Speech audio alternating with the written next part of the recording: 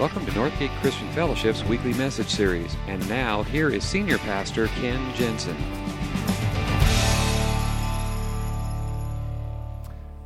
Back when I was in high school and in college, when our group of kids got together, we'd go out to Denny's or something, for coffee or whatever it was. We always played this little game when the food would come. And I don't know if maybe you ever played this. It was called the thumbs up game. Anybody know what that is? Kind of a goofy little thing. We'd be sitting around a table, the food would come, and then, somebody would do this. And then it was like, and the last person to raise their thumb, they did the prayer. So that was kind of, so we were all sitting around, the food would come, and then it was boom, who could get the thumb up quicker. And then usually the prayer would go something like this: Lord, we're so privileged to be able to come before you. And I wonder if God didn't sit up there and say, if it's such a privilege, why is it the loser of the thumbs up game is the one who ends up praying? Now, it's been my prayer and my hope through this whole series as we're wrapping up our prayer that we would really come to grips with the privilege that we have to pray. What God has given us in terms of access to Him, to be able to call on Him as our Heavenly Father, that it truly is a privilege. And there's a lot that comes with that. And so it's really been my prayer through this whole series that through this is a deeper understanding of what this prayer is all about and what we are praying when we say these very familiar words, that they don't become just mindless repetition, but that our prayers become deeper and richer and bolder and fuller. And so this morning we're wrapping it up and we're taking the last phrase in that prayer. And as we've done each week, I'm going to ask you to stand with me. And we've been praying this prayer together in a somewhat different version, just to get us out of the mindless routine. And so as we pray this, for the last time in this series anyway, I just want you to take a moment and realize that our Heavenly Father is here. His presence is among us. He's given us the incredible privilege to be able to converse and talk with Him. And with that in mind, we pray, Dear Father, who is always near us, may your name be treasured and loved. May your rule be completed in us. May your will be done here on earth as it is in heaven. Give us the things we need today to accomplish your will. Forgive us of our sins as we are forgiving those who've offended us. And keep us clear of temptation, near you through life's trials, and safe from evil. Because you are the one in charge, and the glory is yours forever, which is just the way we want it. You may be seated. Now, we're going to take that last phrase as we wrap up the series. And in some of your Bibles, you might have noticed that this part of the prayer isn't right there in the text, that some Bibles have it actually as a footnote. And the reason for that is, if you're not familiar with bibliology, the whole idea is we don't have the original writings of Matthew, of Mark, of Luke, of John. We don't have those original writings. What we have are manuscripts, copies that have been copied over and over and again, very meticulous copies, and we have many, many of these. And so when translators begin to do the translation, what they have done is they've taken as many manuscripts as possible and put them together and compared them side by side. And some of the ancient manuscripts do not have this last little phrase in the prayer. And so that's why in some of your Bibles it's just kind of put as a footnote, and maybe the footnote says some manuscripts do not include this part of the passage. But I want you to know, from the first century, this phrase has been the concluding phrase of this prayer. For the last 2,000 years, as believers have gathered together and prayed this prayer together, that last line has been there in the prayer. And for good reason. Because what it does is it brings the prayer full circle. We started praying to our Heavenly Father, whose kingdom we want to have come and whose will we want to have done. It starts with God and it ends with God, whose kingdom and power and glory is forever. And it's a reminder to us in all of this that this is all about God's work. This is all about God's kingdom. This is all about finding my place in what God is doing in this world. Through my circumstances, through the circumstances of my friends and family around me, but what God is doing in and through me. And so we're going to take a look this morning at these last three parts of this phrase. Yours is the kingdom, the power, and the glory forever. What are we praying when we pray that? Why do we end our prayer with this? And we're going to start with this. When we are praying, yours is the kingdom, what we are really saying is we are relinquishing control of our agendas. That we're letting go of control. We are saying yours is the kingdom. And when I end my prayer in that, what I'm doing is I'm reminding myself who's really in charge. Said it a couple weeks ago. See, there are two kingdoms in operation in my life. Because I've given my life in faith to Christ and trusted Him to not only forgive me, but give me this new life, His kingdom is established within me. And the kingdom of God is taking place in my life. But there's another kingdom there. It's called the kingdom of Ken. And the kingdom of Ken sometimes disagrees with the kingdom of God. Not often, but every once in a while, we have this conflict. That what God wants done in and through me is not necessarily what I want done in and through me. And so in my prayers, when I bring it full circle, I say, no, this is about your kingdom. What I'm saying is, God, what I want more than anything else is for the kingdom of Ken to die. So the kingdom of God could come to full fruition in my life. And what I'm doing is I am letting go control. And that, by the way, is one of the reasons baptism is so important. And if you've not been baptized, I hope you're planning on getting in on this in 3 weeks. And you can still sign up for it. In fact, we got a class afterwards, after second service this morning. But the importance of baptism is symbolically what I'm saying is I am letting go of control of my life. That this is an act of obedience and humility, that before God I am saying, may that old kingdom of Ken die so that this new kingdom of God could take root in my life. And that's why baptism is so important. That's why we do that. It symbolically gives me a point at which no matter where else I go, no matter what else happens in my life, I come back to this point and I say, wait. This is about the kingdom of God in my life, not the kingdom of Ken. And so that's why we do that. And this whole prayer, everything that we do in our lives and in our prayer is all about bringing about God's kingdom in my own life and through me to a world who desperately needs it. I'm giving up the control. And it's important to understand that the kingdom of God is not a village in the kingdom of Ken. Okay? It's His kingdom. I don't get, and when I let go of control, what that means is that He is the one in charge. That what gets done is what He wants done, because that's what the kingdom's all about. Your kingdom come, your will be done. Now, what happens is that if I keep the kingdom of God, it's just kind of a village in the kingdom of Ken, and He's just something that I carry along when it's convenient for me, then He's not really king. You see, I can say your kingdom come, your will be done. But in the nitty-gritty of everyday life, that's where it comes down to. Who's going to win? The kingdom of God, the kingdom of Ken. When they come into conflict, which one gives up? See, 2,000 years ago, on this day, we celebrate Palm Sunday. 2,000 years ago or so, Jesus made a triumphal entry into Jerusalem. After 3 years of ministry, after 3 years of working miracles, He had gained a huge, huge following. And many believed He was the coming Messiah.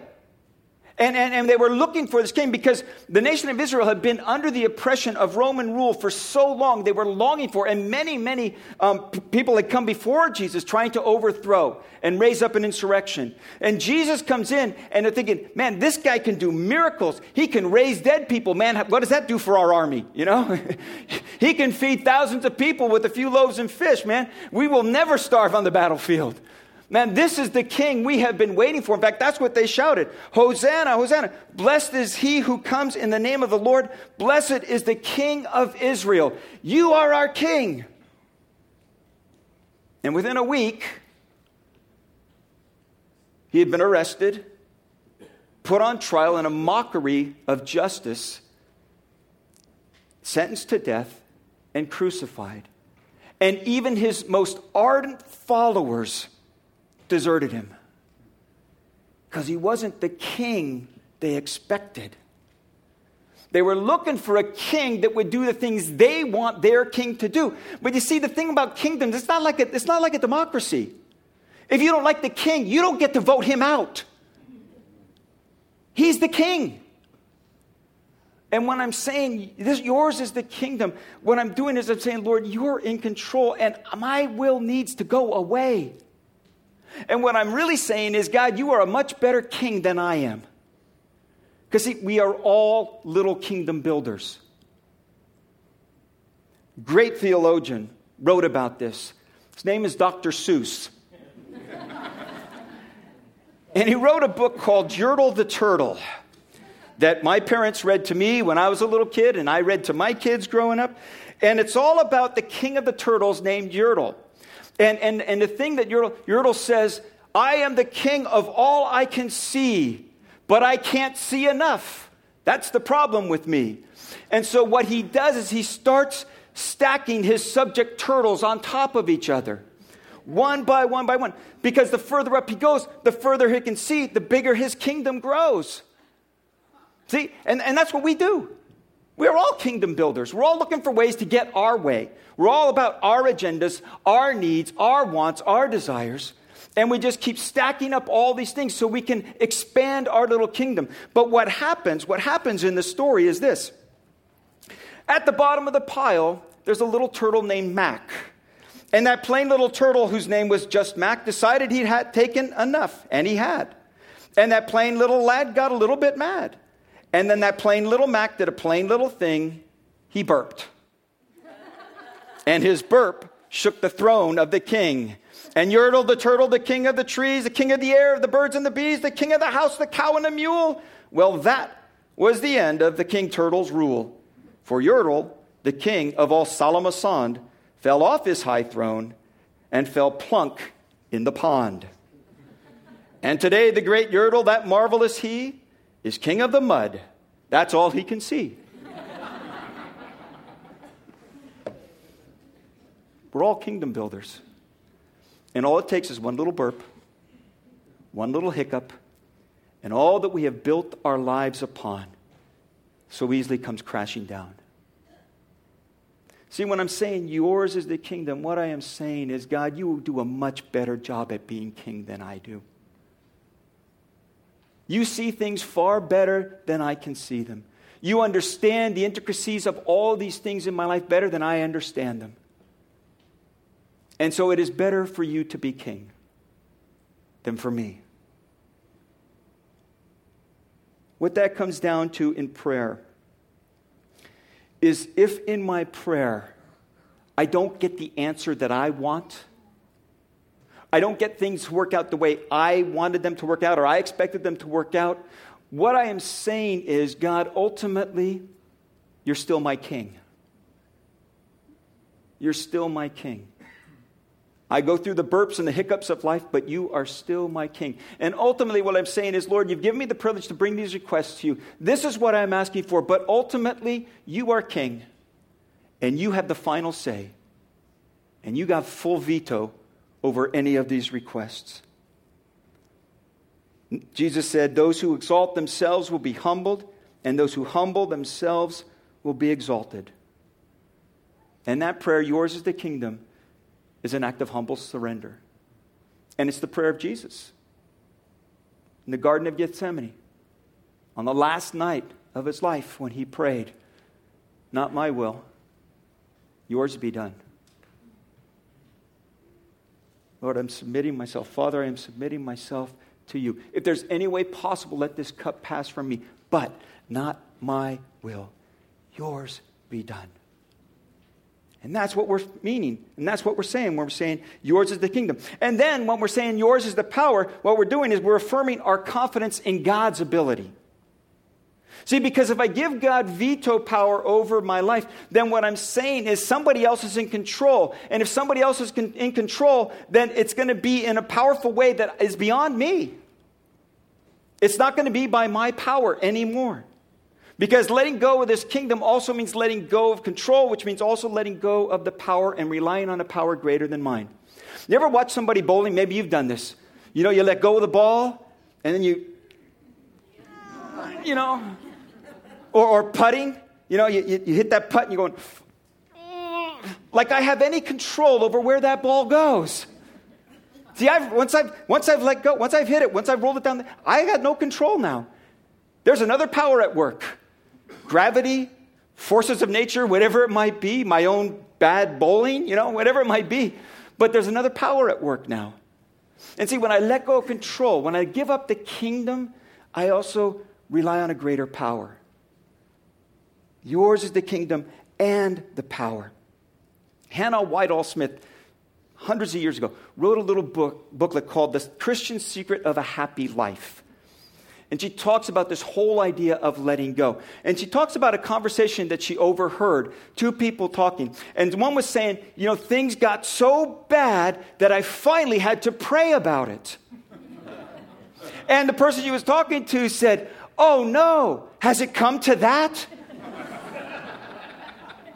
Because we always see prayer as the last resort. See, when we finally run out of our own power and our own strength, then we turn to God in prayer. And He said, no. This is an everyday thing. And you need my power and my strength every day, in every way.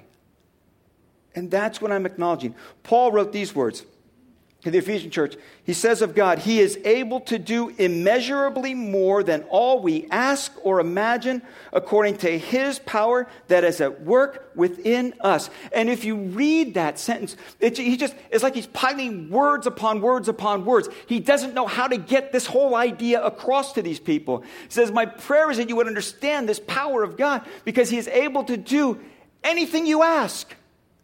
No. Not just anything you ask. He can do more than you ask. Well, no, that doesn't do it either. He does more than you can ask or even imagine. No, that doesn't even cover it. And then he makes up a word. He takes two words and he jams them together and he makes up a word. And it's in the King James Version, it's exceedingly abundantly. In New International Version, it's just immeasurably. And what he's saying is there is so much power that God is at work in this world and doing things. And He can do things beyond your imagination, exceedingly, far, far beyond your imagination. You can't even begin to think about how much you could think about asking Him to do, you know? It's that powerful. And that's the power that we believe that now that I've given God veto power over my life, then that means, again, if things don't work out the way I wanted them to or got the exact answer that I was praying for, first of all, it's because it's God's kingdom, not my own. And secondly, it doesn't mean that God can't do this. He's just choosing not to for good reason, whether I like it or not. And when I say yours is the kingdom, I'm giving up control. And when I say yours is the power, I'm saying I can't do this on my own. Because eventually, no matter how strong, how powerful, how successful, how much we have achieved, how much we know, eventually we come to the end of our own strength. And that's where we need God's power. That our God is able. He is able. He is able to, all the things that we've been praying about in this prayer, He is able to provide for my needs each and every day. He is able to empower me to forgive those who have hurt me just the way that He has forgiven me. He has the power to break any addiction or compulsion or temptation that I am faced with. He has the ability to overcome brokenness, to restore relationships, to heal hurts, to soften hearts, to transform lives. He's able. And in my prayer, what I'm saying is, God, I know that you're able. I think one of the things that comes down to is, I believe theoretically that God has all the power, because after all, He is God. But is He powerful for me? That's usually what it comes down to. And what I'm saying is, yours is the kingdom. God, you know better, and you're the king. And yours is the power. I got to rely on you, because I can't do this in my own strength. Jesus said, if you remain in me and I in you, you will bear much fruit. Apart from me, you can do nothing. In the things that really count, when our strength fails, He is more than able. And then this last one, and this takes a little bit of unpacking. Because when we pray, yours is the glory, what we're doing is we're celebrating the reality of God's presence in our lives. And that takes a little unpacking because glory is not a word we use very much. It's kind of an archaic word, kind of an old-fashioned word. What do we mean when we mean glory? I mean, is it about greatness and majesty? Well, sure, that's part of it. But glory, here's a definition that I got. Glory is the excellence of someone or something that evokes praise. It's when something or someone is fully who they were meant to be, or fully performs the way they were supposed to, or that thing fully becomes all that it was expected to be, and it brings out praise. That's glory. So the glory of a rainbow is its brilliant colors. See, that's the glory. It is fully what it was meant to be. In the 2010 World Series, in Game 5, the deciding game, and in a pitcher's duel that had gone scoreless for 6 innings, in the 7th inning, Edgar Renteria hit a 2-run homer, and it was glorious. It was glorious. And you know what happens? You know what happens when something's glorious? What is our natural reaction? Yes! Yes! Because what was meant to be came to be. See, that's glory. And when we affirm God's glory, what we're saying to God is, you are fully all that you meant to be. And I realize that now. In this moment, when we gather together on a Sunday morning, or anytime we get together for worship, and when we raise our hands and we sing these songs, what we are doing is expressing the fact that we know that we are doing exactly what we were meant to do with a God who was meant to receive it all. And sometimes, when I was younger, I kind of thought, this is a little weird, because why does God keep telling me to give him glory? It's almost like the evil queen, mirror, mirror on the wall, he's got a self-image problem. What's the problem with God? But what it comes down to is this: we were meant to praise. We were meant to worship, and we all worship something. And when we do, it's usually when we're raising our hands. We were meant to experience glory. And when we experience it, there is this natural tendency to express it, because the expression of it is what completes the enjoyment of it. If I'm watching that game and just stoically watching something that happens and I'm not engaged in it, I am missing the moment. When I jump and hit my head on the ceiling, I'm fully enjoying the glory of it, okay? But that's the idea. We were meant, and not just to see it, but to experience it, to be a part of it. You know what happened when they won the World Series? The Giants won the World Series. They ran around the whole stadium, the edge of on the warning track, and people were reaching out, wanting just to touch them, just high five me. Why? Because we want to experience, we want to be fully engaged in something that is glorious. We do that all the time because that's how God designed us. And the only one who is worth all glory and honor and praise is God. And it's not just about its greatness. There's something else involved. There's a story in the Old Testament about Moses who is meeting with God. And he's talking to God. He said, they've come out of the captivity of Egypt, and they're now out in the wandering. And he's saying, God, if you don't go with us, we're lost. We need your presence, your glory. And then Moses makes this request of God. He says, now, show me your glory. And God says to him, you can't handle my glory. So he puts him in this little tight spot between rocks. And he just gets to get a picture of it. But here's what God says. This is what God says. He says, now I'm going to put you here, and I will cause all my goodness to pass in front of you. And I will proclaim my name, the Lord, in your presence. See, it's not just about God's greatness, although that's a big part of the glory, but a big part of the glory is also his goodness. When Moses says, Lord, show me your glory, God says, okay, I'm going to show you my goodness.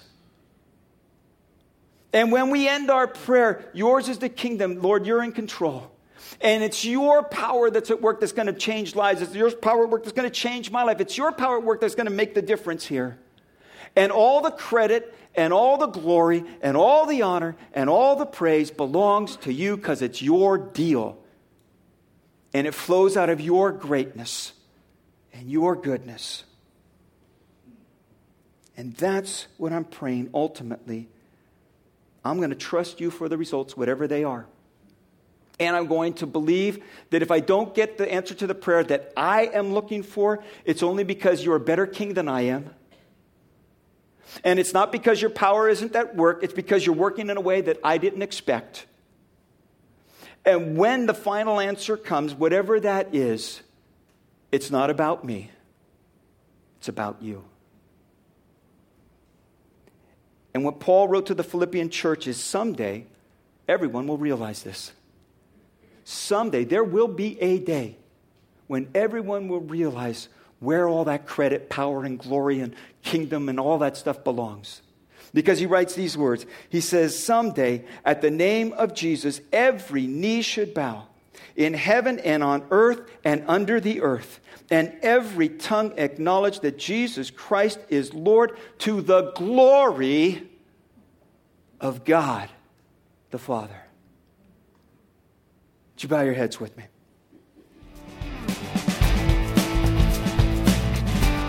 Thank you for listening to this week's message. We trust that you'll join us again soon for another uplifting message from Northgate Christian Fellowship, located in Benicia, California.